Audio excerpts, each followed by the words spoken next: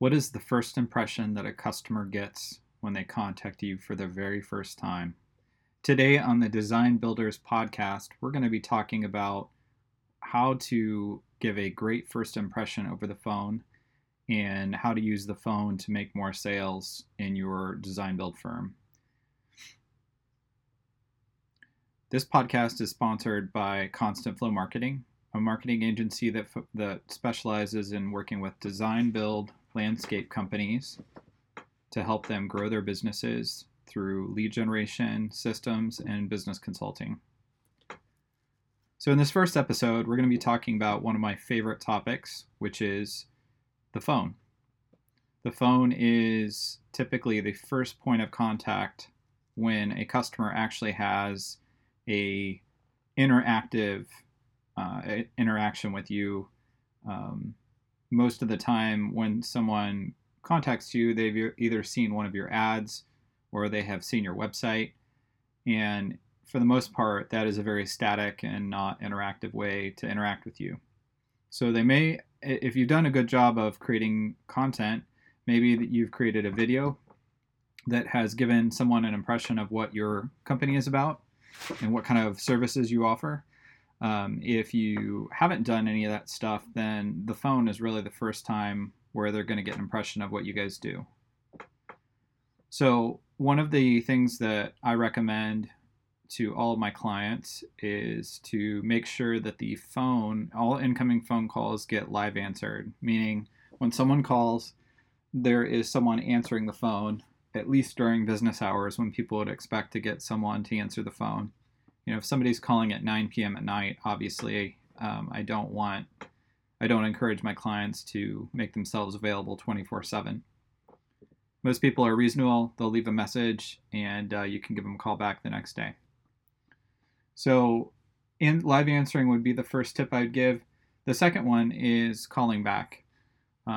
If you get a call right now and you can call them back within 10 minutes, there's several studies out there that show you are 100 times more likely to get the business from them than you are if you wait longer than 10 minutes.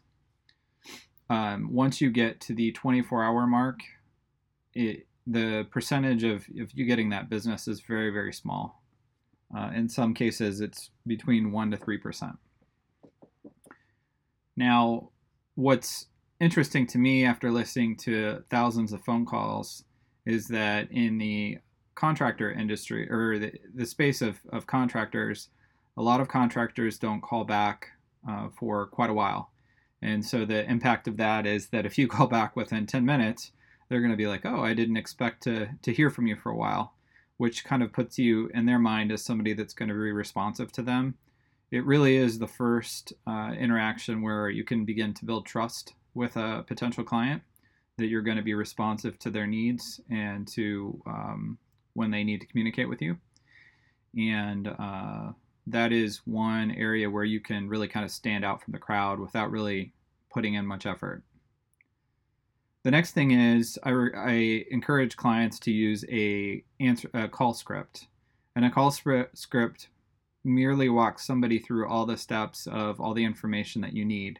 Things like, tell us about your project, and you can get a scope of what they're thinking in their mind, getting name, email, phone number, any other pertinent information you need for a potential consultation, things like address, how to get there if there's a tricky way to get there, and just documenting all of the things that they give you an indication for. This includes things like looking at why they're thinking about this project, so what their motivation is, what they hope to gain out of it, and any pertinent information that would help you complete the consultation. I encourage using a script because a lot of times people will just wing it on the phone. There are situations where people will just kind of ask whatever questions come to mind. And the problem is, if you forget a very vital piece of information, it's going to be very difficult to connect with that customer. Now let's talk about some of the problems that I see. One of the biggest problems is a lot of times the owner of the business answers the phone, for incoming calls. And the problem with this is that you as a business owner should be focused on guiding the ship, not washing the deck and repairing the things that are damaged. You should be focused on plotting the course for where you want the business to go, and not getting involved in the day-to-day unless there's a problem. And so that's why a script is really, really important. If you get a friendly person that is comfortable over the phone and give them a script, you should have no problem with having them answer the phone and call back people that have left messages or contacted you over the internet. Another problem I find is that the person answering the phone doesn't feel the freedom to drop whatever they're doing to answer the phone. So you want to create an environment where someone sees the phone as the number one priority above all else. So if you're requiring them to fill out a report or generate data for you without giving them the freedom to drop everything and answer the phone and completely focus on the person on the other end of the line, that's going to be communicated to the customer. And that's something that you want to avoid at all costs, because again, what you're trying to do with this first phone call is build trust that you guys are responsive and good at communication, and B, that you guys do the kind of work that they're looking for. And that's about it for this first episode of this podcast. I just wanted to go over the importance of the phone and what it can mean to your business. I really feel like, unfortunately, most businesses don't spend a lot of time thinking about how people perceive their business based on the phone. But the phone really is the main mode of contact for most businesses. One of the things that I provide for clients that I'm happy to provide for you as a listener is a phone script that we use for clients.